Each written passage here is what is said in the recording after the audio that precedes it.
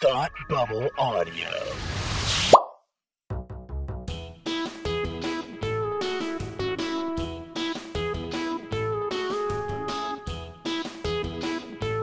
Hi, I'm Kirsty. And I'm Kelsey. And it's time to hate watch with us. Welcome to our variety show for sarcastic people. Your internet cuts out most of the time when we do this intro, so I usually miss the first part of you saying your name. But this particular time, it was the best garble yet, I think. Listen, my internet is a special being. It has its own free will. And doesn't really like our podcast that much. Creature. No, it really doesn't. Neither, as it turns out, did my prospective podcasting closet. Yeah? My apologies to any of you who downloaded last week's episode. Sorry about that. Kirsty said she tested this one for 3 seconds before we started. I did test this one. And already, the waveforms on Audacity are a completely different animal. I think my voice just cannot be contained by a cupboard under the stairs, as it turns out. It is a very loud voice. There's just so much raw power. You're right. There. You're right. Yeah. Just my microphone was couldn't even. Much like us in this moment.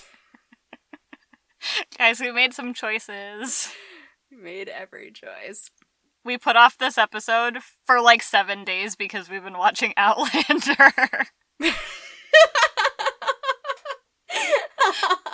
Wait, should I issue my other related apology? I don't know what it was, so yes. Oh, you'll remember as soon as I start. So last week I was really mean to men. Oh, yeah! And then we started watching Outlander. And between Outlander and the production team on Outlander, I just feel the need to say, not all men. There, you got it out of me. Are you happy? I believe we defined it as just HBO's men. Just HBO's men. Yes. Not really, there's also more, but specifically there's related more to this podcast. Uh-huh. HBO's men can all go suck it. Uh-huh. Yeah, ban HBO's men. Yes. Keep Outlander's men, though. Yeah, we all like men them. could learn a lesson from Outlander's men. Oh, boy. In more ways than one, I think. Heyo! Oh, that's a podcast for another day. Yes.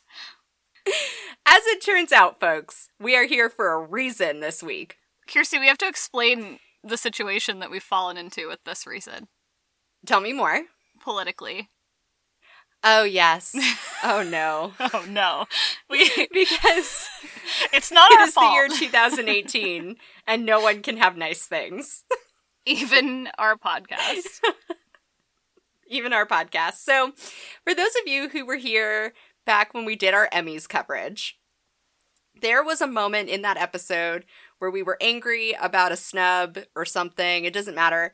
But the idea was born for the really fucking good television award show for nice people only. All caps. All caps. Rolls right off the tongue. Really great for marketing purposes. Just all around good idea. Right. And then we were going to do it in December, and then we were going to do it a week ago, and now we're doing it now instead.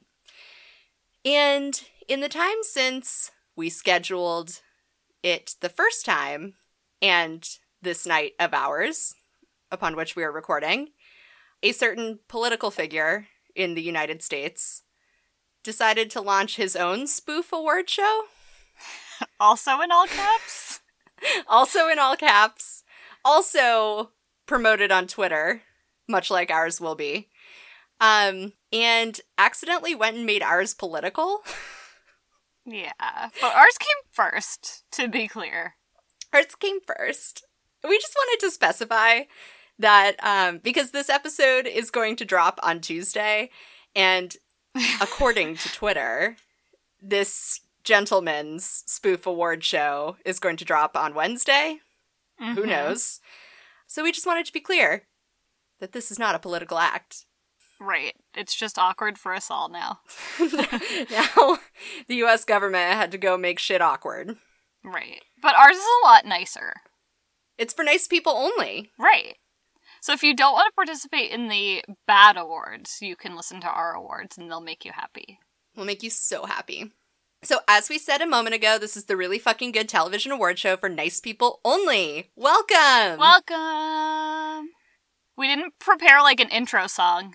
No, we should have. I know. We should have done like a really snappy number. And someone should come up with a bop.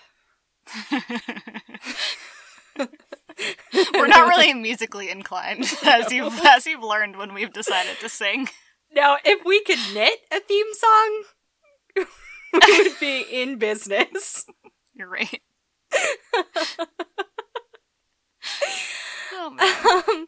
What do people need to know about this endeavor before we dive in? There will be 11 categories plus 2 special awards, I think. And there's a couple of guidelines here, and Kirsty's a little bitter about them, but she'll thank me next year. That is not true. Stop. I can't do this I remain anymore. angry. I can't take it anymore. As I mentioned, I've been watching Outlander, and I feel there has been a snub in this award show. Okay, all right. We snubbed our own awards, guys. Anyway, the rules that we came up with, since this should be an annual event, and we want to be relevant in the world-ish, is that we have to only award content that came out in 2017. So that can include individual episodes of a series that started in 2016, but it can only be the episodes that dropped in 2017.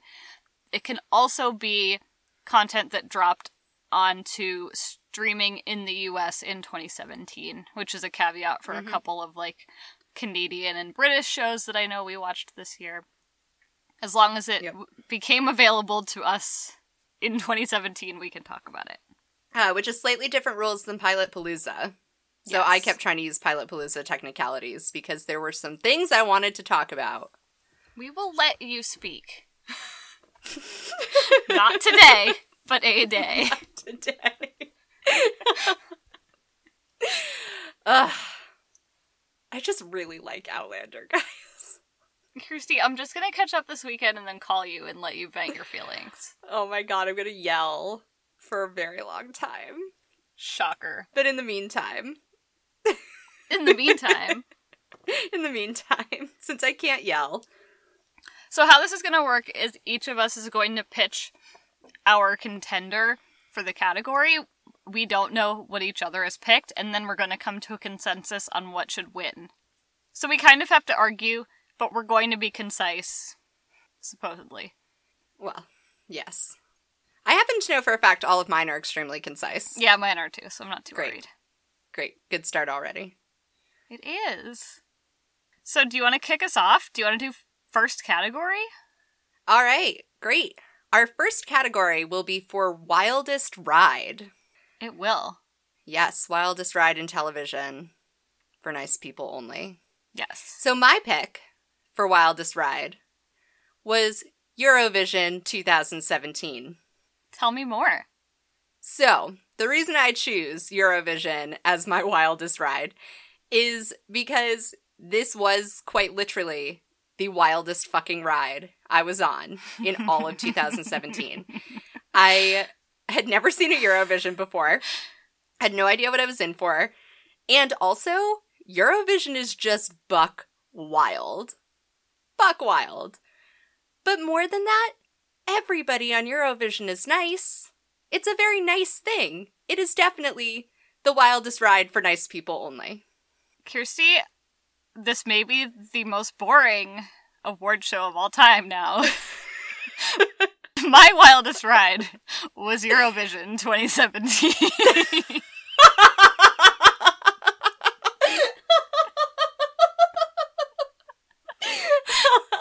This is off to a great start. You hit that so well. I know. So by unanimous vote, I just want to talk about some of the wild things that were part of Eurovision this year in Yes, particular, please. though. Yes. That includes the Moldovan sax players. Mm-hmm. Sexy sax guy for the win. Yes. The just overwhelming national pride. Yes. The horsehead from Azerbaijan. And Never forget. the yodeling. Oh, the yodeling! Yeah, that's what really sold Yes. it for me.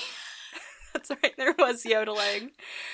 Oh my god. It just like start to finish. There was never a moment where I wasn't like, what the fuck is happening to me right now? But in the single most positive way a person can mean that. Yeah, I was overjoyed to be stuck in front of the television for 6 hours and not able to pause. Well, even yeah, that's the other part of it. Even when the votes were coming in, like where you're just watching the part where you're waiting for the tallies to come in by text message across all of Europe, like even that was kind of wild. And everyone was so nice. They were all so nice. Everyone would pop up on the screen and be like, "Hello from random Europe." I forgot every country. Sorry, all of Europe. I wish I'd remembered the Christmas Prince place in that moment. Well, congratulations, Eurovision 2017, on being our wildest ride winner. Congratulations, it's quite an honor. Here to collect the award is the horsehead. No, I'm kidding. The horse-headed. The camera pans to sexy sax guy in the audience. Right. Our next category is favorite Canadian person. This is one of my pet favorite categories. Yeah, it's Hate Watch's favorite Canadian. So my pick is someone who I have named Rosehip Jelly Lady.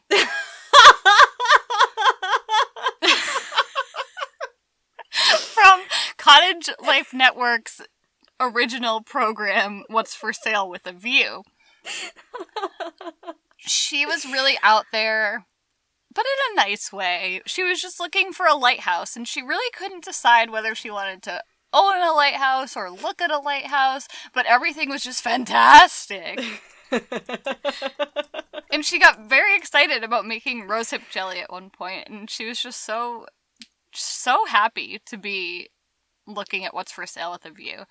And oftentimes I think about saying fantastic out loud, and then I realize no one understands this reference outside of Kirsty and the people listening to this podcast. I tried it once after telling the story about that episode. I was talking to someone about Cottage Life television, and I described this woman, and I was saying, like, she referred to everything as fantastic. And even when I said that, everyone would be like, "Oh, haha, fantastic." And I'm like, no. Fantastic. Fantastic. So that is my submission to this category. A strong contender. Thank you. So, my pick for Hate Watch's favorite Canadian person of 2017 is none other than Sandra Rinamano. Woohoo! Sandra Rinamano is the host of By Herself, which is on Canadian HGTV, I believe. Mm-hmm. It's a step above Cottage Life. And By Herself, we did a whole episode on it. You can go back and listen. But By Herself is a show where Sandra Rinamano takes lowly single women and helps them buy condos in Toronto. And Sandra Rinamano is a ball buster. She is not here to fuck around, but she's also definitely here to hang out with you in a hipster bar and drink Frilly Cosmos. It makes her well-rounded, it makes her fun, and she'll buy you a condo while she's at it, and then give you a pink tape measure to celebrate. I would like to argue that Sandra Rinamato is not nice because she always highlights how single the single women of Toronto are. But she also, like, tries to go out with them and be their girlfriends. Like, she's always buying them wine and relating about their divorces and trying to help them through their emotional existential crisis as a single woman. But she's trying to get them to she cry might on be TV. a problematic fave, but she's very nice. I don't know that she is. She bought a lady a pink tape measure. Yeah, but was it fantastic? I think it was. I would also argue that you didn't see all of the episodes, you only saw 2, but there was like one episode where she basically gives a girl the YNAB speech, so she was like kicking her ass because she hadn't actually thought about her budget, and so she refused to show her like any more condos until she like got her life in order, and was like walking her through how to get her monthly finances together. Like, that's above and beyond what a real estate agent would do, let alone a TV host. That's true. But it's good life advice. And it got her through, and she bought a condo, and her life was fulfilled afterwards. In spite of being a single woman. In spite of being single. Painfully single with one sink in her bathroom. So lost and single. No guest rooms for you, single woman. It's only you here. For you are single. However, while Sandra does like to reinforce that these women are single, Sandra herself seems to be single. Yes. So why's she gotta be she's playing mean in the to same league. Else? I don't know. Just I think it's just part of her ball-busting attitude. All right, so we have to come down to a final decision. It's like House Hunters. It is like House Hunters. We're in the final 2. So, I suppose, for me, yeah, I see both of them. Mm-hmm. I think both are great candidates. They are. Sandra Romano feels like someone who will stay with me, while Rose Hip Jelly Lady was a one-hit wonder. You know, we're never going to see her again after having bought her lighthouse. I agree, and I also... So, I'm going to let you win this one. Really? I'm going to let you win. It's not the hill I'm going to die on. Wow. That's buck wild. I know. Well, in a last-minute upset, I'm going to come in for Rose Hip Jelly Lady. Why? Because... I'm so unpredictable. Bad at this. Well, because Sandra will be around for other things. Okay. And I don't know. It came to me when you said if we're talking about, like, our favorite Canadian. Mm-hmm. Because it was like, this is maybe the most hilarious. I tried to make that into a word. It's not. The most hilarious Canadian we've encountered. Yeah, that's probably like, true. She may be a one-hit wonder, but it was a very worthwhile one hit. And I like to think of her as, like, the beacon of Cottage Life Network. That is so... Yeah, she could be the mascot. Canada. Cottage Life Network is fantastic. Fantastic. Watch all of our shows. They're fantastic. She could have a cooking show about making rosehip jelly. Oh my god. All right. Congratulations, Rosehip Jelly Lady. Sorry, Sandra. Sorry, Sandra. I still love you. You're still my hero. Okay. So next up, we have the Lil Higgy's Knitting Corner Award. We do. So this award is going to a show that in some form or another we believe has embraced the spirit of Lil Higgy and his knitting corner. Yes. So I chose what I believe will be a controversial candidate. Ooh. And I chose it for one reason and one reason alone. Okay, I'm ready. I chose HGTV Canada's By Herself.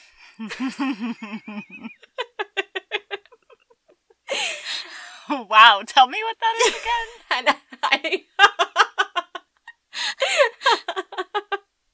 Hopefully that rings a bell or two. I chose this show because of all of the TV I've watched this year, especially ones that I watched in one sitting. This was the show where I accomplished the most knitting by far. I remember you talking about this. Yeah, I did like 15 inches of a blanket in one day. And it was only like 9 episodes. So that's a lot of knitting in a short period of time. And I remember saying to Kelsey in the Slack channel, like, or maybe it was on the podcast, y'all might have heard this too. Who knows? Either way, I remember saying, like, that it was a great member of Lil Higgy's Knitting Corner, but I never would have expected it. And Kelsey was like, hey, we don't make the rules.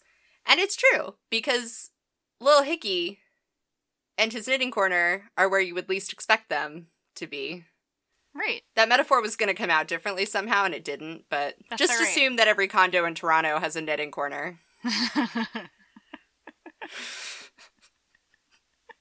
If you just blow out that wall over there, you can see the knitting corner while you're cooking dinner.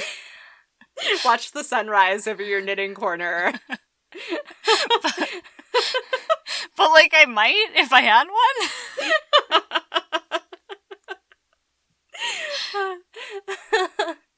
Single women might not be allowed to have guest rooms or 2 sinks in the bathroom, but they are allowed to have knitting corners. Right.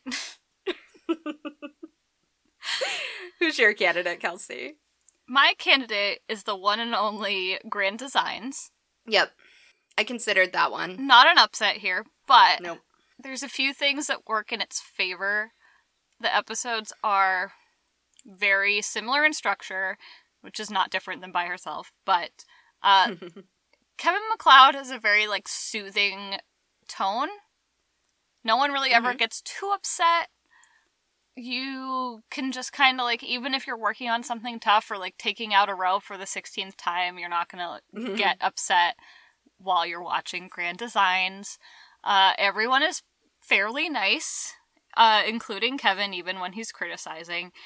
And the only thing you really have to pay attention to and put down your needles for is the reveal at the end. And I think that's pretty good for, like, an hour-long show. Yeah. I personally have a very, very hard time knitting while watching Grand Designs. I've tried it a couple times, and it does not work for me. I think because they spend so much time doing, like, very dramatic, like, drone tours of the house, even during construction. They do. So it's not as basic as, like, House Hunters, where, you know, it's just a cameraman walking into a room and holding the camera there for a second. Yep. And a lot of the time, Kevin MacLeod is getting in there and, like, geeking out over structural engineering or historical preservation or whatever. And I feel like it comes down to details that I end up wanting to pay attention for. And then overall, I just find Kevin MacLeod so captivating that, like, when he's on screen monologuing, I tend to put down my needles. We do love a good monologue. I do love Kevin MacLeod when he monologues. Well, see, that's my problem with By Herself and other shows like it in the House Hunters vein, is that because they go so quickly from house to house, I feel like I don't get a chance to see it if I'm in the middle of a row. But they also go back to the exact same shot of each house like 12 times. Yeah. So even if you miss it the first time, you'll get it when you come back from commercial or when they go to make the final decision. They do, but you get less detail. Like, sometimes I want to make my guess up front before they cut to the end. You know what I mean? I care so little about each individual place. Because as soon as they make their decision, I'm going to forget about every house they ever looked at or everything they ever talked about. Yeah, but my stake in the game is just to judge the houses as they go. I suppose. So if I can't see them, I can't judge them. I feel like I can get just enough out of my periffs to still make fun of it. I don't know. I feel like it's easier to watch house touring shows from your periffs than it is to watch Kevin MacLeod being smart about architecture out of your periffs. But he can talk, and you don't have to be watching. Unless he's showing you stuff, That's which he often true. is. He does sometimes. But I think they're just very, like, slow and meticulous with a lot of their shots, so it's easier to actually catch, like, a glance of things. The other thing I'll give you on Grand Design's behalf is that I think there's a lot of different ways to look at criteria for the Lil Higgy's Knitting Corner Award. And if you wanted to look at, like, the spirit of Lil Higgy and, like, niceness in general, Grand Designs definitely sort of fits in that area better than By Herself. Are you saying that I win again? I'm just throwing it out there that there are different ways at looking at what makes a good candidate for Lil Higgy's Knitting Corner. It's either the spirit of Lil Higgy or it's your ability to knit. Well, which host would be more likely to wear a knitted item knit during their show? Probably Kevin MacLeod, since he loves some sensible outerwear and some scarves. He also really likes trolling people. Yeah. That said, Sandra Rinamano definitely wore a knit or two herself. And she likes it when people treat her like a fairy godmother. So if you sent her something you knit while watching her show, she would definitely either try to get you on the show to buy a condo, or she would find some way to talk about this scarf you knit her tearfully on television and talk about the impact that she's had on people's lives. And she'd be like, this is a single woman who made this scarf for me. By herself. By herself.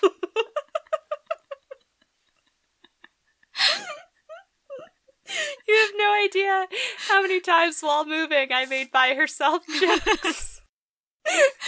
I got at least like 20 of them on Snapchat, so I can only imagine. It was so tough because no one else on my Snapchat knew what I was talking about. And I was like, I don't even fucking care.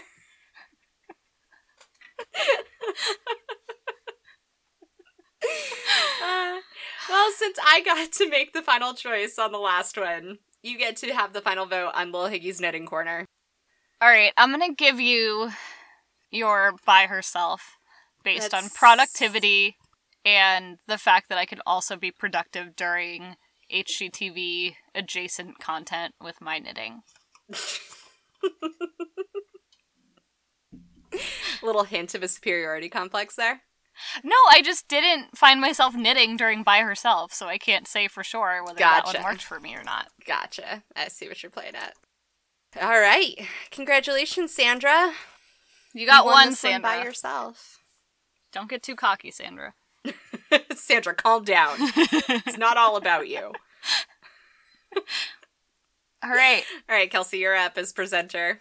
Our fourth award, the most cinematic visual on TV this year. The one I'm going to pick, I've talked about on this podcast before, and I will be brief, is the glass block wall lit wonderfully on Better Call Saul. Yeah. They utilize it a handful of times this past season. It's wonderful. They usually have it in like a dark sunset or darker time of day, and then they have the like silhouettes of whoever's talking sort of leaning against the wall or in proximity to it. And it's just my favorite thing about that show and the thing that stuck with me all year. And it's very nice to look at. Indeed. Those are lovely shots. So mine was a struggle to get to. Mm-hmm. So I'll admit that up front. This also, I feel squirrely about this, but you guys know how I feel about spoilers. This might be a spoiler, but it's also like history, like world history, so like, shut up. But I am going to go with Princess Margaret's wedding from The Crown. What? Yeah, she got married, in like the 60s, so figure it out. So the reason I chose this is because The Crown is often trying to walk this line, especially for things that were well documented in history, like Princess Margaret's wedding was actually televised, of trying to do like documentary and trying to do complete fiction fantasy. Yeah. Like they're always trying to decide between those two things. And I think in this scene, they actually did it slightly better than they did for, like, Elizabeth's wedding in season 1. Mm-hmm. They had some really good panning shots of Margaret's procession going to the Abbey that felt really lifelike. They weren't necessarily in those shots trying to mimic, like, the live television shots the way they would have for Elizabeth's wedding. But they went for that feel without trying to, like, put it on a little tiny 1960s TV. Yeah. But at the same time, they were, like, cutting in lots of shots of Margaret's face in the, like, carriage and her hanging out with Philip and them having, like, a moment together. I don't know, it was, like, very sweet, but also felt like it was a little bit more rooted in realism. Like, they were walking that line better than they sometimes do. Interesting. Yeah. I haven't seen it yet, so I don't have a good frame of reference, but I do know the other frames of references that you're referring to, so I can picture it. Yeah.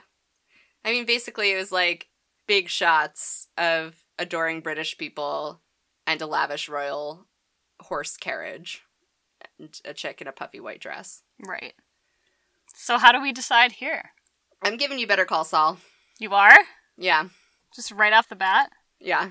I mean, I'll take it. I also want to add, if we're going to talk about niceness, Sure. they often use that location to have conversations that are more like humane and not nice necessarily, but more honest than a lot of the other portions of that show. That's like more vulnerable. Yeah. Yeah. They use that. I've only seen season 1 and like a tiny bit of season 2, and they use that in the earlier seasons as well. So I can only imagine, like, with where the story is going, that it was put to really good use this year. So I feel confident giving you that one. Wow, congrats to the glass block wall thing that I don't really know what to call it. Better Call Saul was another one that we felt got personally slighted by the Emmys and inspired this award show. So that also feels well deserved. Yeah, that's true. Yeah. All right. All right. So our next award is for Most Romantical Moment of TV in 2017.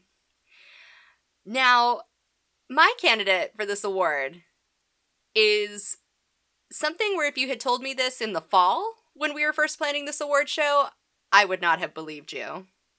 It goes against what I thought I believed until the exact moment that it happened. I'm so curious.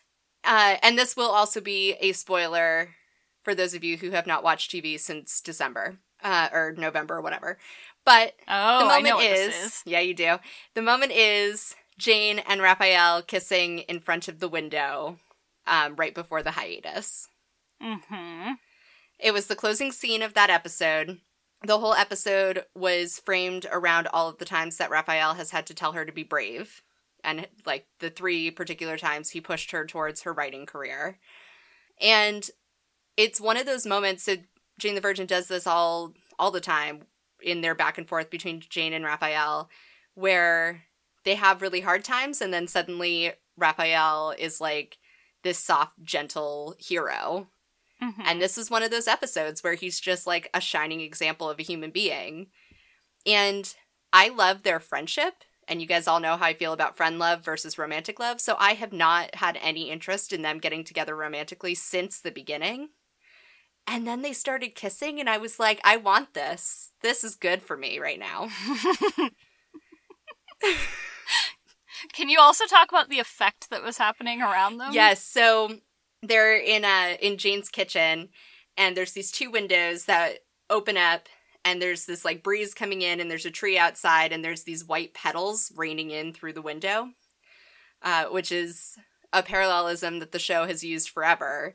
It's reflected in, like, the snow falling motif, and whenever but several times when she and Raph in particular have kissed, it's been white petals instead of other white floating objects. So it's just, like, it was beautifully framed and beautifully done, and it's so romantic, and I'm obsessed with it. I really like that pick. I picked something from Master of None. Okay. And I really wanted Master of None to be in this list in a lot of places, and it didn't make the cut in a lot of places, but it was one of my favorite things that I watched this year. Same. And what I picked was the episode, I believe it's episode 9. It's the second to last one.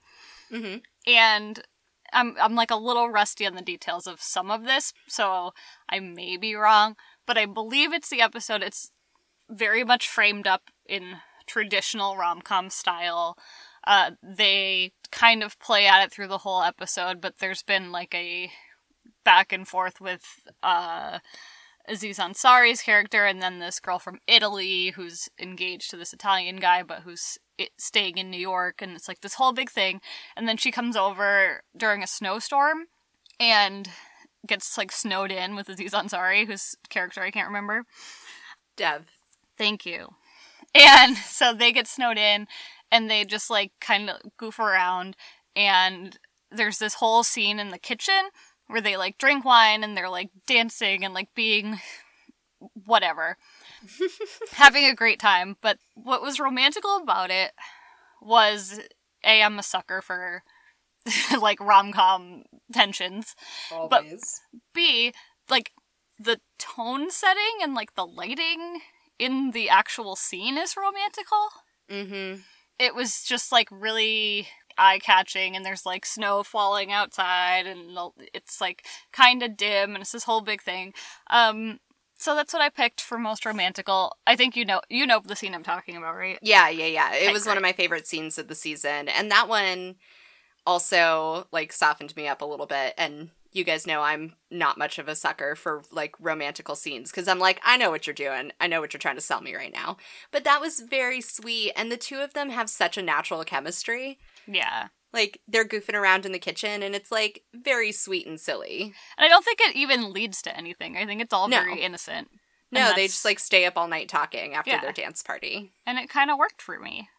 Yeah, it was so sweet and, like, so natural. Yeah. It was a very good scene. However, I'm going to give you the romantical grand gesture. Yeah, I definitely wasn't going to be able to step down from that one. No. So.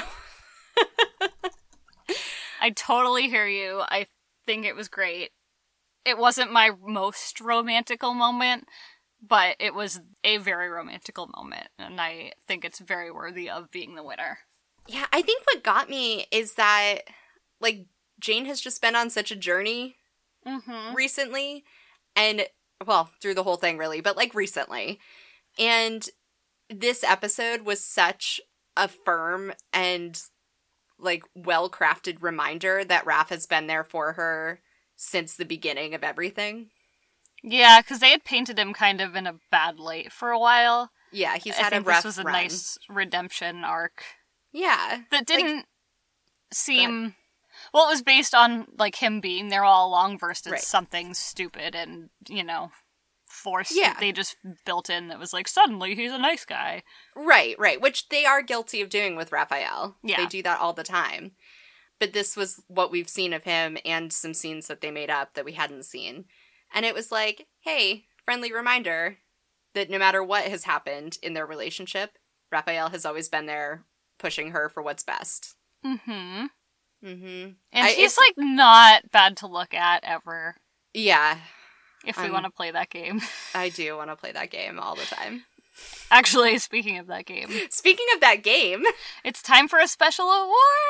It's time for a special award. Welcome to the mid-show award section. Instead of an in memoriam, we did something better. Mm-hmm. This is... Are you ready? I'm so ready. It's the Is He Hot or Is He Tall award! Yay! The most highly anticipated award of the year, no doubt. Certainly is. I'm very excited to hear about your candidate. You gave me quite the teaser earlier. So I told Kirsty this was someone that I don't think we've ever discussed before. Which is just like a buck wild concept to me. I may be wrong, but my nominee for Is He Hot or Is He Tall is Chidi. Ooh, shit.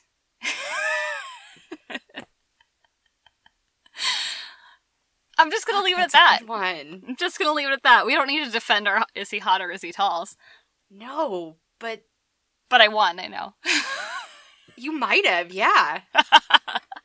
Hot damn. I was not expecting that from you. I know. We should talk about this at some point.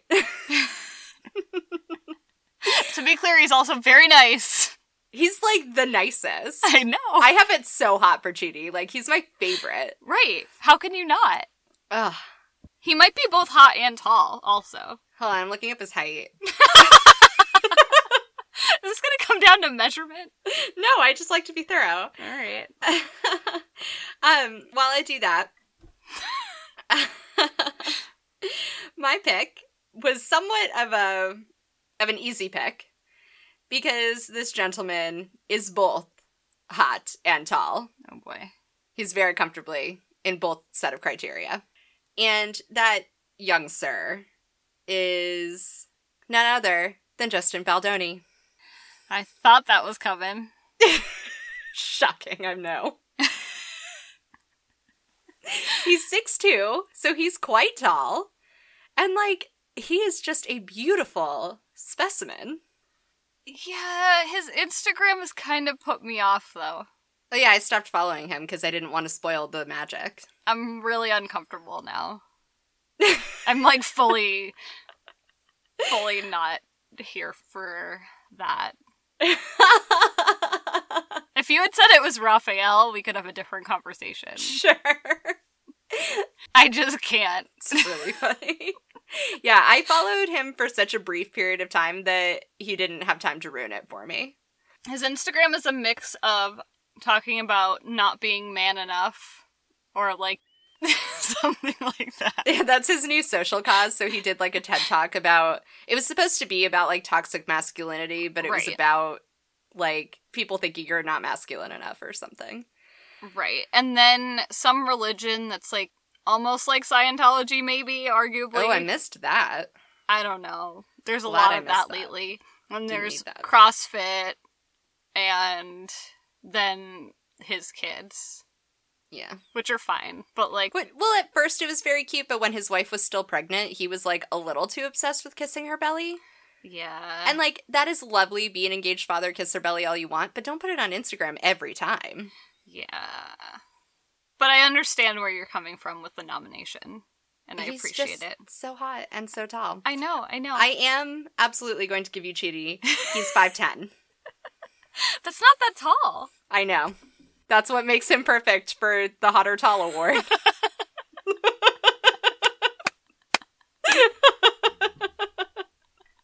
Well done. Well done. We're so proud of you, Chidi. I really like Chidi. Me too. I love him so much. I can't believe we've never talked about this. I can't believe that I won. You fucking broke me with it too. I don't know why. I was like not expecting that. He's so good though. I spent a long time like agonizing over who I would pick, and then it came to me and I was like, oh. Absolutely the right answer. He's so good. He is very good. And he's like the most fun. He's the most fun, and he's so nice. He's so nice. He's too nice for his own good. That's so why he's nice. in the bad place, but... Well, so that was, like, the most shocking thing to me of that whole plot twist, is when they're going through why everybody is in the bad place, and they're like, because you were too indecisive. It's like, I get it, but like, also like, sing me the song of my people.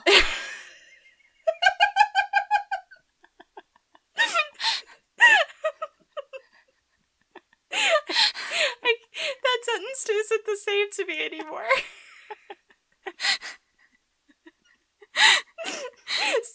Sing me a song.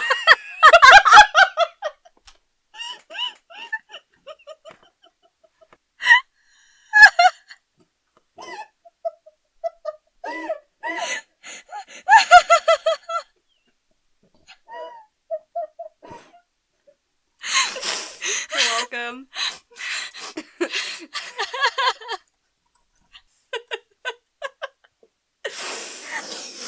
Oh my god! That was the musical act! Oh my god, I'm crying. It's so funny. Yep. Alright, now back to our regularly scheduled awards. Now would be a really good time for a commercial break. Oh my god. Oh, Lord. I'm crying so bad.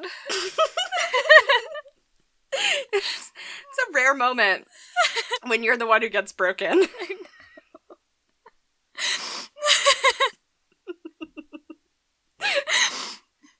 Okay. Alright, it's your turn. Okay. So the next award is for the most Michael Schur moment. So it's specifically named after Michael Schur because we all have strong feelings. Those of you who've been around with the show for a little while know that we all have strong feelings about Michael Schur and the world of niceness that he has created. The caveat is that a candidate for this award does not necessarily need to be a Mike Schur show. It just needs to have been created in the spirit of the nice things that Mike Schur does for all of us. Yes. That said, my entry is actually Mike Schur, and it is Jake and Amy's proposal from Brooklyn Nine-Nine. Interesting. So I chose this one in part because a Mike Schur proposal is always safe. Mm-hmm. He, by this point, knows what he's doing every time he lays out a proposal. The other thing that they did, which is also, like, very Mike Schur, is they used a, like, pre-existing thing in the show universe that's already really hyped and has a strong connection to the characters to play out the proposal. Yep. So the reason it was so sweet and romantical is because they do it as part of the heist, and it's all very elaborate, and Amy never sees it coming, and then he's able to propose to her with the heist belt, and it's like a whole thing. I think that's my whole argument. It feels very peak Mike Schur. Yes. So I picked something that was not Mike Schur because I felt ever so slightly, I don't want to say let down, but I didn't feel like Mike Schur delivered exactly what I needed him to deliver for me this year. I did like the proposal. I know I talked about it when it happened. Yeah, you had a lot of feelings at the time. So what I picked was something off-brand, and something that I know you did not like. Oh boy. However, contentious. One of the things that Mike Schur does is create sort of like a heightened reality and a little bit wacky and goofy of a world. And some things that he does is he'll kind of like hit you in the gut while also being funny. Mm-hmm. And so what I picked was the Rogelio moment on Jane the Virgin when Rogelio names his child, gives him the middle name of Michaelina. And it was so stupid, more stupid because he named his baby. Yeah. I know we have feelings, but in the spirit of being really silly and also saying something that just, like, rips you apart inside. Yeah. In this, like, very wacky, weird, like, silly situation, that is my, my vote. I'll give you that one. Mostly because I think Jake and Amy's proposal was kind of a given. Like, we all had to know it was coming. And proposals are also, like, easy in terms of emotional impact. Like, obviously everyone's gonna have feelings about a proposal. Yeah. But Jane the Virgin is always looking for sneaky ways to, like, twist the knife a little bit. Yeah. And that's all this was. It was like, hey, remember how Rogelio and Michael were best friends and that was the only friend Rogelio ever had? Do you remember? Yep. Now you do. Ugh. And that's not in the spirit of, like, Mike Schur in some ways. It is and isn't, but, like, he hasn't dealt with the same content, but it felt similar. Right. However... Right. Oh, wait, are you just giving me the win? Yeah, you can go with your however. No, go. Well, Carry what on. do you say? I mean, I can still give it to you and hear your argument. No, I think that you were correct that the proposal was, like, very classic Mike Schur. Yeah. And it hit in a lot of the same ways that, like, the Jim and Pam and the Ben and Leslie kind of do. Yeah. And I also think that it was very true to the characters. I think he always does a good job of being very true to the characters, like, in that moment. Right. And that one, it was, like, just as kind of, like, off the cuff and, like, special but also casual as it had to be. Right. Yeah. So I think I'm going to give you Rogelio's. Even though you hated it. I didn't, like, hate it. It wasn't, like, the sweet gut punch for me that it was supposed to be. I, like, got really emotional. It didn't... Because for me, in some ways, it felt too easy. Like, not that this is wrong, but Jane the Virgin has spent a lot of time on sort of the symbolic in memoriam stuff. They have. And again, I'm not saying that's wrong. Almost all of it has been necessary and wildly effective. But especially because the baby's name is already Baby, it was just kind of like, yeah, all right, it's Michael. Great, thank you. Yeah, Michael died. I'm sad. Cool. I think it was just one of those things, like, they've used the exact same mechanism before. Yeah. But it still was, like, because it was so silly and just ridiculous that I didn't even prepare myself for it. And they kind of brushed over it. And, like, they had that one moment of, like, acknowledgement that happened, and then they moved on. Yeah. And I had that same exact reaction that I saw Jane have of, like, welling up and then being like, okay, this we're done. Weird child's named Baby, let's address this. It was one of those moments where I was like, all right, I see you. I see what you're doing. Yeah. And, whenever I have that reaction, it, like, takes me out of the moment a little bit. But yeah. it also... isn't wrong. Like, I have a lot of feelings about Brohelios. So. I do too. And, like, it's been such a slow burn watching Rogelio recover from everything. Like, dealing with his grief has been a much slower burn than some of the other characters. Yeah. So in that sense, it has more weight. Oh, it, like, breaks my heart. Ready to move on? Yeah. Congrats, Brohelios, and me. You're killing it tonight, Kelsey. So our next award is the time that we got the most got in 2017. Yes. And I'm going to go with very, very similar. Michael getting killed off on Jane the Virgin. I really toyed with that one. Spoiler alert. I toyed with that so hard. So there's a couple things here. Narratively, I got the most got because they have told you all along through the narrator that this was going to happen. And the first time that this almost happened, they teased us with it and then it didn't. So when it happened again, they kept, building it up and building it up. And I was like, it's not going to happen. It's not going to happen. I really didn't believe that it would. Mm-hmm. Even though I knew that it could. And in another sense, I got the most got because no TV show has ever just emotionally destroyed me this way. Yep. Like, I cried and cried and cried and cried. I literally cried for days. I didn't know what to do. I couldn't watch the next episodes. Like, I cried through most episodes since then, truly. Yeah. It took me about 3 episodes, I want to say, before I didn't cry at the opening of an episode. It was just, like, the most gut-wrenching, horrifying thing. And I wasn't expecting it from any TV show, never mind this TV show. Mm-hmm. So, Jane the Virgin got me good. Real good. Yeah, I toyed with that one. I spent a really long time debating over whether or not to put that in. And the reason I chose not to is just because it was foreshadowed. And it was one of those things where the episode before and the beginning of that episode, they were, like, really heavy-handed with the foreshadowing. And I don't know if it was just, like, denial or what. But I didn't really hear that as, like, anything other than what the narrator usually does until the moment that it happened and it all, like, came rushing at me. Yeah, I remember I texted you that I was nervous and then everything hit the fan almost immediately. Yeah. I guess, like, the thing that got me the most is not that it happened or that it happened when it did, because I knew approximately when it was coming, but that it was, like, so ordinary. Ugh.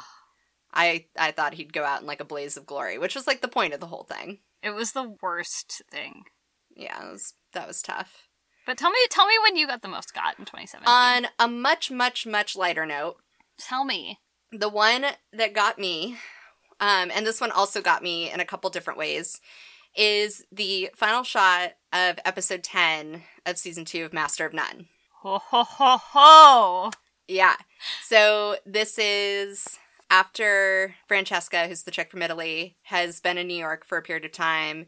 Dev now has feelings for her. She's engaged to this Italian guy. She's, like, waffled on whether or not she's going back to Italy with him, the Italian guy, and then decides at the last minute that she is. And you see her in the hallway of a building with her fiancé and all of their luggage, and they're arguing. And then it cuts, and then you think it's going to go to the credits, but instead it goes to a shot of her and Dev laying on his bed, and she's no longer wearing her engagement ring. Yep. And I was so wrapped up in having these, like, messy feelings about wanting Dev and Francesca to be together, and, like, what it would mean now that Francesca was going back to Italy, and I was anticipating, like, in my head, I'm like, oh, so season 3 is going to be all about him, like, getting over Francesca, and now we're going to go back to the season 1 style, like, dating jokes and whatever. And then it's like, boom, just kidding. They're in bed together. Now what? Right. And we also don't know, like, is that a dream sequence? Is that a flashback? Is that a flash forward? Like, what is it? Right. And it's not even, like, there's an implication that, like, they definitely slept together or, like, whatever. They're just in bed together, like, both on top of the blankets, fully clothed. Yep. And it's just this silent, still shot of them laying there with, like, these sort of stunned looks on their faces. I'm gonna give you this. It was a beautiful shot and, like, so sneakily done. Yeah. I'm gonna give you this A because you're right. And it got me too. B, because I want Master of None to be a winner here. And C, because Michael getting killed off was not nice. And no, it was not nice. This could potentially be pretty nice. And even if it's not, they are both nice people who Yes. have had a nice thing. Yes. It's just that, like, life is hard. Yes. Which I guess that's actually literally the exact same story for Jane and Michael. Aww. Except, like, leaving your fiancé is a very different thing than, like, your husband dying. So. Right. The other way in which it got me is, as we've talked about several times, I don't do well with romance, and, like, I don't ship characters, and, like, I generally just don't care. But, like, in that moment when both of them were laying in bed together, it was, like, the first moment that I appreciated how sad I would have been if she had gone back to Italy. I'm so glad! Yeah. I think rom-communication can be credited for that. Yeah. I think there's, like, a few things at play, but definitely, like, something about the content we've watched in the last year to 6 months has, like, broken down my defenses a little bit. As you will learn when we talk about Outlander. Right. Kirsty's, like, off the fucking rails, guys. It's out of control. I'm so broken inside because all I want to do is talk about Outlander. And there were all these people who I thought were watching Outlander, and then I asked them about it, and they've never seen it, and I was like, what the fuck? Oh, no. That means it's just me. It's just you, baby. Oh, boy. Get hype. All right, so moving right along. Mm-hmm. Let's address our next topic, which is the most important TV that Kirsty missed. Which is one of my favorite topics in this award. This is absolutely my favorite. Because Kirsty misses a lot of TV sometimes, and she's done a really good job this year. I want to take a moment to, like, slow clap you. Thanks so much. I've worked so hard this year. You've watched a lot of content. So much content. And you've come a long way. Thank you. You learned about the Star Wars. Yeah. You learned about the rom-coms. Yep. It was really great. Yeah. I'm getting there. But the most important TV that you did miss this year was American Vandal. Oh, yeah. That's a fair entry. You don't yet know who did the dicks. I don't know who did the dicks. You don't know what hey with two Y's means. No. And you also don't know what went down at Nana's party. And one day you will. Maybe. One day soon. This show also just was a breath of fresh air because it was so stupid and great at the same time. And it was like a weird phenomenon that took hold of the internet for like 3 weeks, and somehow you missed the boat. You still make who did the dicks jokes. Oh yeah, no, I'm very fluent in the internet language of this show. But I think it's noteworthy that it is something that you missed. I did miss it. So And that is it's a huge bummer. That's my nominee. It's a good one. I actually had a really hard time narrowing this one down. I had a couple of strong contenders. Did you for pick this season one. 3 of Outlander? I did not. I should have, though. That's how I finally could have won the technicality. That was a good loophole. I missed an opportunity. Oh. No. I had other ones. And the one that I went with was Big Little Lies. Woo! Also a great one. I specifically identified the scene of Laura Dern screaming in Big Little Lies.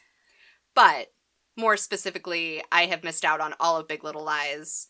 And that is a mistake. Yeah, I really wanted to fit that into an award and I didn't Mm-hmm. find an opportunity, but that is a great little series. I have a hard time with it because I like know a lot about like the gist of the show and like the story the show wants to tell in general, but I don't know what that means about the niceness of the show. So like if this really fits into the nice people only criteria. Yeah. I feel like it's complicated with this show. American Shades of Vandal Grey. also isn't particularly nice. But it's so silly. It's just like goofy fun. It's It harmless. is. It's very innocent. You know, finding out who did the dicks is like a very low stakes commitment. Yeah. Both are really good. Really important options. Yeah. Big Little Lies is nicer to look at. Uh-huh. It's like very visually well made. Yeah. That's not the spirit of the Nice Awards. No, not really. I mean, ultimately, this decision comes down to you, having seen both of these, to judge what it is that I have missed in society this year. I really think if we're gonna narrow it down to niceness, I think American Vandal is nicer. Okay. It also, it's just so pure in a really funny way. Right. Big Little Lies is very well made. It's a great narrative. It's not rooted in niceness. Like, I don't think one person is nice on the show. Gotcha. Do you think you're gonna watch American Vandal or Big Little Lies this year? I'm definitely going to watch American Vandal. TBD if I'll get around to Big Little Lies, because, you know, we're a week and a half into 2018 and I'm already behind on my list. Yeah. Which my list is mostly carryover from 2017. Oh boy. So I'm working on it, but we'll see, because I'm sure by the time I finish this wave of content, there will be all new content. That So is how content works. May just get pushed to the back burner there. That's all right. At But least we'll we've see. awarded what is Yes. most important. I'm definitely going to get to American Vandal. I have to know who did the dicks. You have to know. It's so friggin' funny, too. I just can't Yes. emphasize how great it is. Yes. All right. Am I presenting? You are. Am I next? Okay. So, next one is a category that is close to the heart, and that is best friendship moment. Mine is perhaps less of an individual moment and more of like a recurring thing, Mm-hmm. but it is Chidi and Eleanor and the symbolic use of the book What We Owe Each Other. Oh. So the reason I chose this is because, so this is a book of ethics, and I believe it's all about, like, essentially your actions impacting other people and, like, how to, like, deal with other people, whatever, ethical things. And so Chidi is teaching Eleanor from a lot of different books, but this is the book where the title gets brought up constantly. And right before Michael resets everything, she rips the title page out of that book and writes, Eleanor, find Chidi. And that's how she reminds herself after the whole thing gets restarted that she needs to find him. And that's the only reason that they're able to keep figuring it out every time. Yeah. But I think the fact, like, there's a lot of different things they could have done with ethics in particular, but the fact that they chose a book called What We Owe Each Other, and these particular characters have the individual life struggles that they do, like, it's just such a neat way to package what they're going through and what they're trying to learn on their journey to becoming better people. Yeah, I agree. They're also great friends, like, on the verge of a romantical situation. Yeah, they're one of the few romantical situations that I can stomach, because it's so much more about their friendship, and the will they won't they part is, like, kind of on the back burner. Yeah. But I like the idea of them together. But I also like the amount of work that it's taking to get them together. Yes. That is a great, great nomination. Thank you. So, mine is in a recent episode of Jane the Virgin. Okay. The Villanueva women on a road trip. Oh, yes! Yeah, it's when she's on her book tour. Yeah, so they go on a book tour, and I specifically want to highlight when they go to a bar. Yes.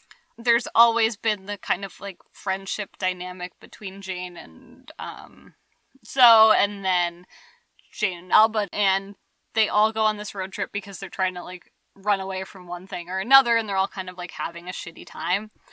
And they go to a bar, and they all basically get wasted and dance.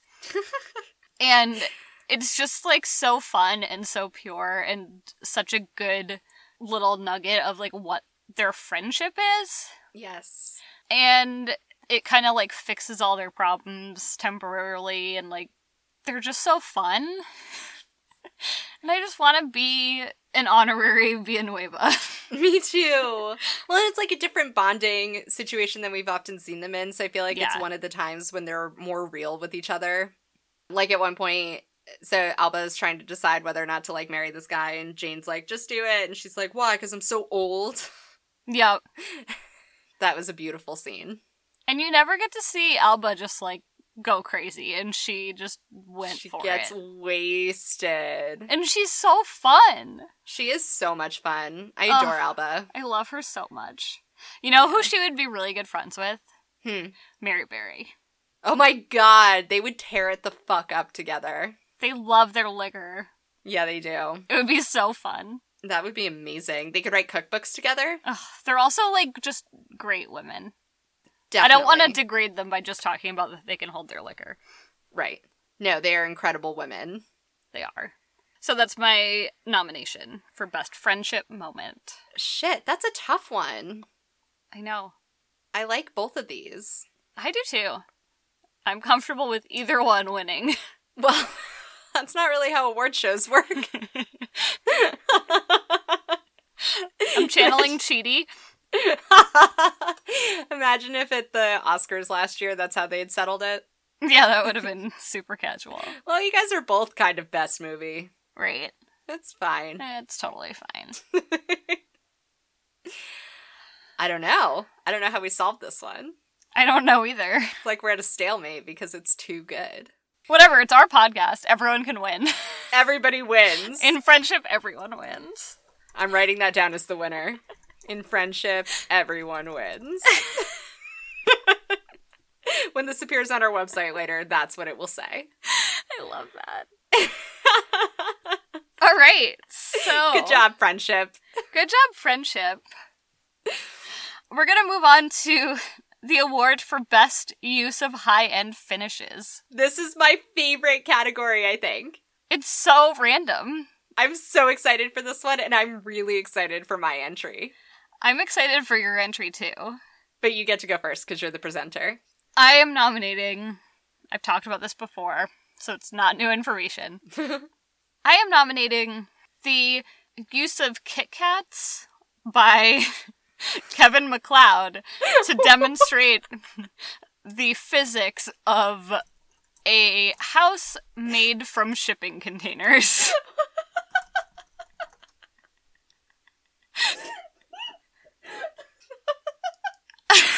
It was the most compelling science demonstration I've ever seen. He got real excited about those Kit Kats, and it was effective. I understood what he was telling me. So, it was a specific type of high-end, but it worked. That's so funny. I love this category. It's so great. So, mine is coming at this from a very different angle. Oh boy. But it is the first episode of season 2 of Master of None, where he did the whole thing in black and white in the style of, like, old movies. Yes.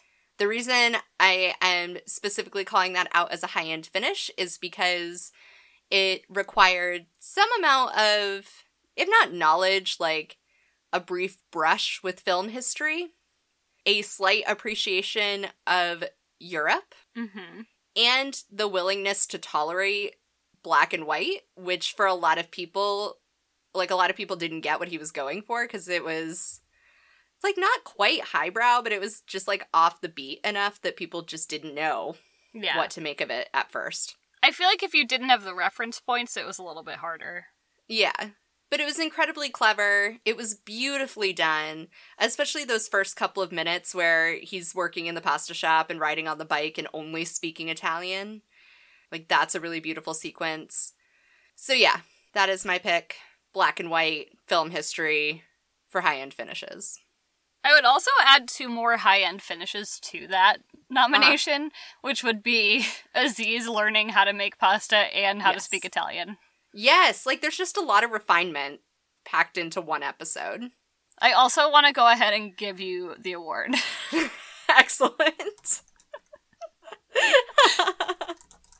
I thought that might work on you. It did work on me. I thought you might appreciate that one. I also think that Christina El Musa might choose Italian finishes over chocolate finishes. However, Twerk would definitely take Kit Kat finishes. Yeah, he would. Twerk would be all about them Kit Kats. He would. He would probably build it out of Kit Kats just to make sure he turned a profit. The comps in this neighborhood were Mars bars, but... The cops in this neighborhood were mostly made of Butterfingers. We thought the candy shell on the Kit Kats might be able to compress better to hold the weight of the load-bearing wall. And then you could, like, picture Kevin McLeod with the 2 Kit Kats breaking because they were in the wrong spot. Oh my god. That was, like, the highlight of my year, and I don't know why. So funny. Oh my god. So funny. So congratulations, Aziz. Good job, Master of None. Yeah, great job. Proud of you. Proud of you. Oh man. All right. So next up is the most perfect individual episode. So it doesn't have to reflect the performance of a season, just one individual episode. And my pick, I didn't really realize this, but my pick appears to be an award show favorite. And it was the Thanksgiving episode of Master of None. I'm shocked by how much I came back to Master of None tonight. Didn't know it made this big of an impact on me. It just happens. It just happened. My personal agenda was to have all of these awards go to Jane the Virgin, so it's like surprise upset from my own brain. Anyway, I chose the Thanksgiving episode because, so this is the episode that's about him and his childhood friend, and they show them having Thanksgiving together every year of their childhood, starting when they're very young, going all the way until their adulthood. And through that time, you're watching his friend realize that she's a lesbian and then eventually have to come out to her family, which turns out to be a very difficult thing. And then her family works through it in some creative ways. And it was beautifully done, beautifully captures friendship, beautifully captures growing up and coming of age, and deals with a lot of different, really hard topics all at one time, and still somehow comes out the other end feeling kind of warm and fuzzy, even though it's still rough around the edges, but like coming to a fairly fulfilling resolution. That's my candidate. That was a great episode. It's such a good episode. I love that episode so much. It also was one of the few of that season that wasn't about Dev exclusively. Like, there were a couple episodes that season where they chose to do storylines that were about other people. Yeah. And so that was interesting, too, to sort of have Dev there as the excuse to make this about someone else, but to have it be someone else's story. Yeah. I also liked his role in that episode, in that he was kind of like an adopted member of the family in a weird way. Yep. So my nominee for Perfect Individual Episode was the very recent Bob's Burgers Christmas special called The Bleakening. It was their very first hour-long episode. Wow. And it had the spirit of my favorite Thanksgiving episodes of Bob's Burgers. So this one I liked for 3 reasons. One, there were fantastic musical numbers that were super ridiculous, and they had the time to do like a full 2-minute song, 3-minute song with weird stuff happening, because that's kind of their weird brand that I like. Yep. But in addition to that, the plot was basically about, they're told about this Bleaken? It's basically like a Krampus, like a Christmas, like, evil monster. Person. Yeah, monster Christmas that, like, demon. takes your presents away. And at the same time, it's kind of a weird political story about how one of the, like, gay nightclubs has been shut down in town, and they have a few, like, recurring characters that are either, like, gay or, like, part of the community.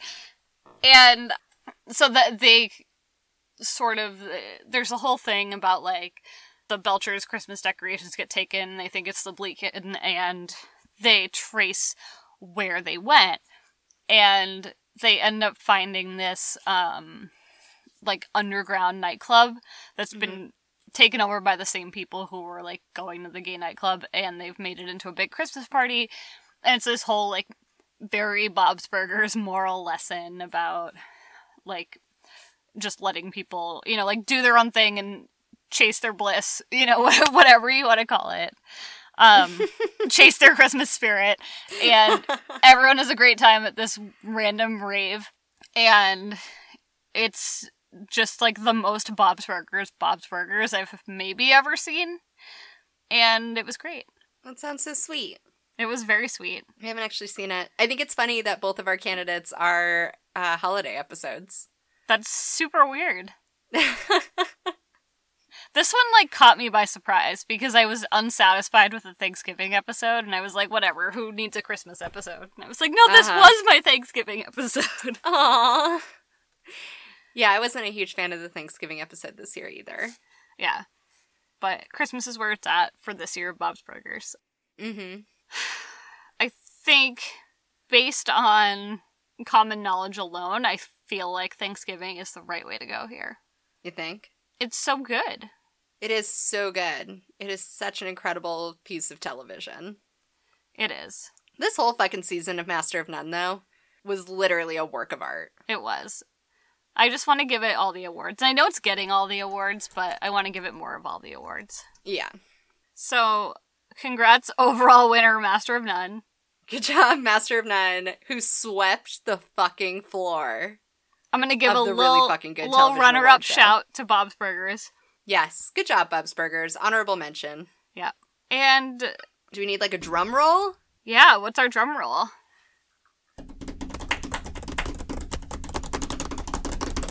You have to present it, because I presented the last one. Oh boy. Alright, this is our last award, guys. We made it. Alright.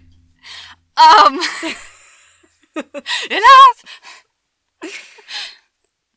So this, our final award, is for the best hate watch of the year. Yes. I'm still torn about this, but I'm gonna go with my gut here. Yes. My best hate watch was the ABC original Downward Dog. Oh, fuck. I just had like 6 reactions at the same time. Because it was the absolute fucking worst show. I hated every minute that I watched it, and I was also so enraged the whole time that I couldn't keep up my notes fast enough. I kind of feel like they aren't nice people, though. But they pretended to be. They definitely pretended to be. Like, the people behind that show definitely wanted you to think that this was, like, a wholesome show about people, like, messy people, but good people. Right. And instead, it was about a dog who's in an emotionally abusive relationship with his, like, 38-year-old owner who doesn't fucking know what a mirror is. Kirsty hates the show so much more than me.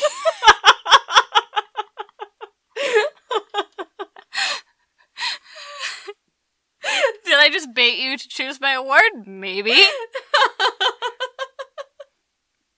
don't think rage baiting counts. Fucking hate that show. Do you remember that time it said like 36 times in a 20-minute episode?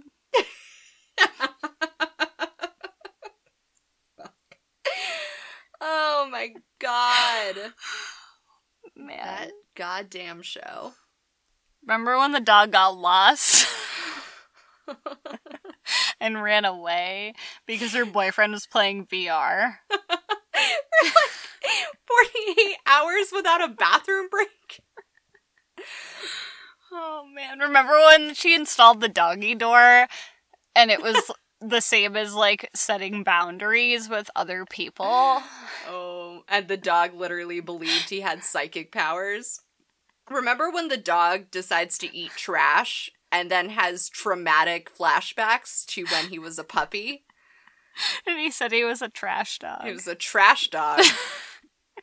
Remember when the dog, like, shits or pukes on the rug at someone else's home and she just leaves? Just deuces. I'm sorry, man, who's 40 years older than me. I can't stay and make out with you tonight because my dog has had every bodily function on your carpet after eating quinoa. Ew, he was the grossest man. He was not hot or tall. No, he was nothing. Much like this show. Anyway, what was your best hate watch? well, switching gears real fast because there's a tonal difference here. Oh boy. But my best hate watch of 2017 was Eurovision. Wow. Yeah, coming back, coming full circle. Eurovision takes it as my favorite hate watch because it combined all of the most important elements of hate watch of, like, not taking the watch seriously, not being convinced that it's, like, really for you, but being engrossed in it anyway, and then ultimately finding just, like, pure delight in it. Because this is something we talk about a lot. It's not just watching things ironically or hating things, it's, like, delighting in the thing. And I found so much delight in all of Eurovision. It was silly and ridiculous and insane and just, like, absurd. And it made my heart so full for 6 hours. Yeah, I did have Eurovision down for this category until I moved it to Wildest Ride. Yeah. I was far more shameless than you in giving multiple nominations. How much joy did you just have raging about Downward Dog? It's a different kind of delight, to be sure. But it is a delight. It is a delight. I do like yelling, and I do like passing judgment. I would also say, though, that I would never watch Downward Dog again, including, I'm not even convinced, like, if, like, Amazon picks it up and puts out another iteration, I'm not convinced I could do it to myself again. Oh, no, we're watching it. It's I know our we brand. are. We have a moral obligation at this point. Right. It's, like, borderline contractual. I just, like, don't know if I spiritually could, like, do it. I can, however, do Eurovision every year and be okay. Sure. I mean, horse heads. Someone sat on a, like, 11-foot ladder with a horse head. Someone animated a dog so it looked like it was talking. So it, like, breaks my brain when I try to think of all the things that were wrong because it all just scrambles together. It does. Like, remember how her boss is afraid of dogs, but then he has an existential crisis about his job, so he forces himself to hang out with the dog and then falls in love with it? And they go on a date. They go on a date and have a candlelit dinner. This was only 5 or 6 episodes. Yeah. And it feels like a lifetime. It was a lifetime. It That's was why- less total runtime than Eurovision. But that's why I think it's the hate watch of the year. It's not coming back. This is our one chance. Hopefully. To You award say it. that, but what if that's like a fucking curse? What if you just jinxed us? Then good for us. We have content.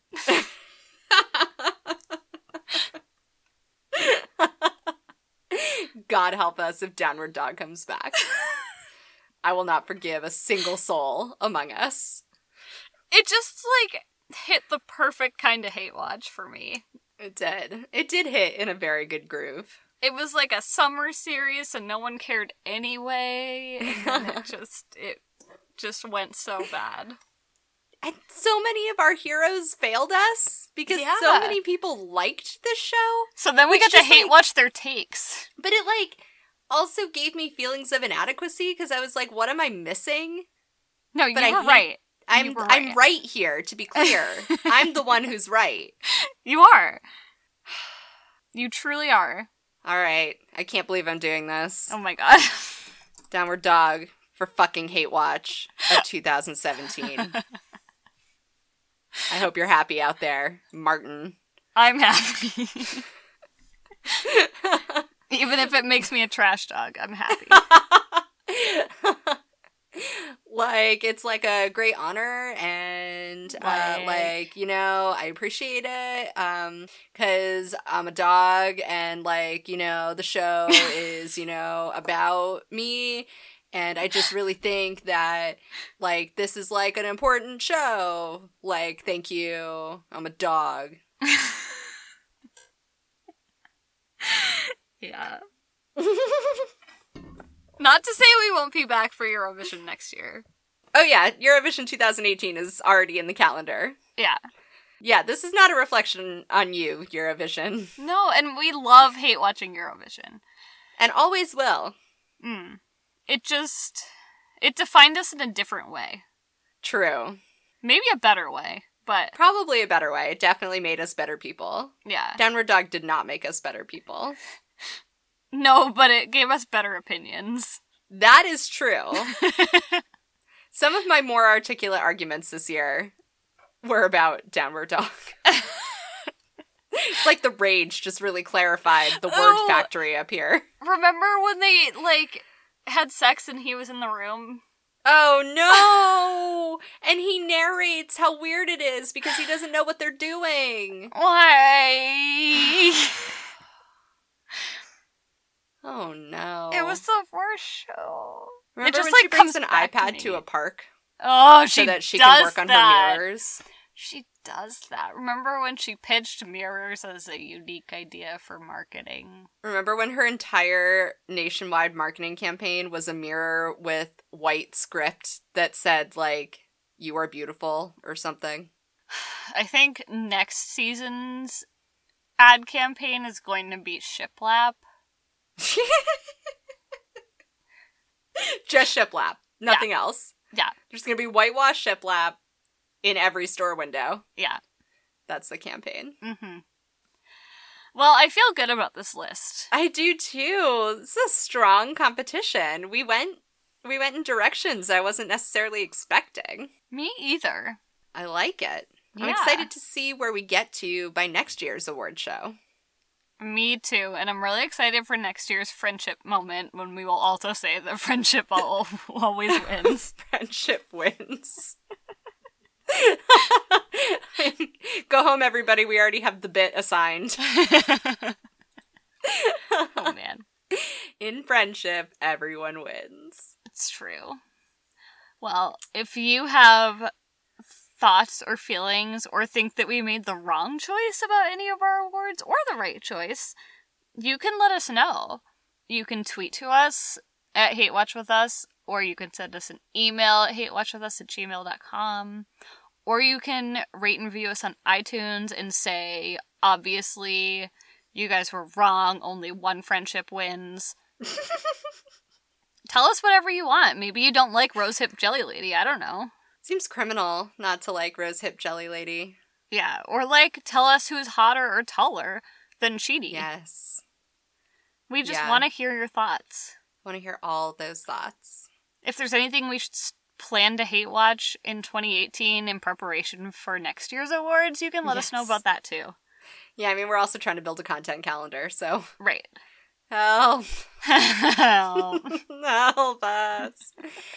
And I'm going to go ahead and throw Kelsey under a bus here, but you can also find the list of winners on our website, hatewatchwithus.com. Oh shit.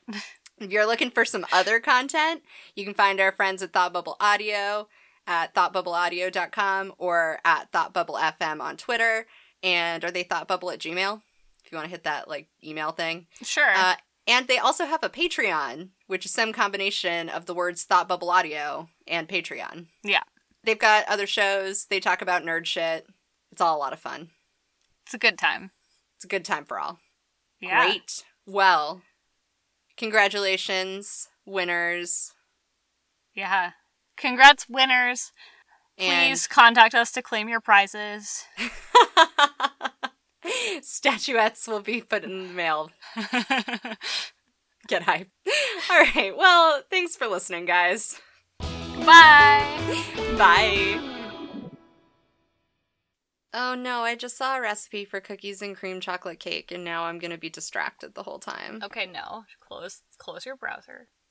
I can't. It's got chocolate cake on it.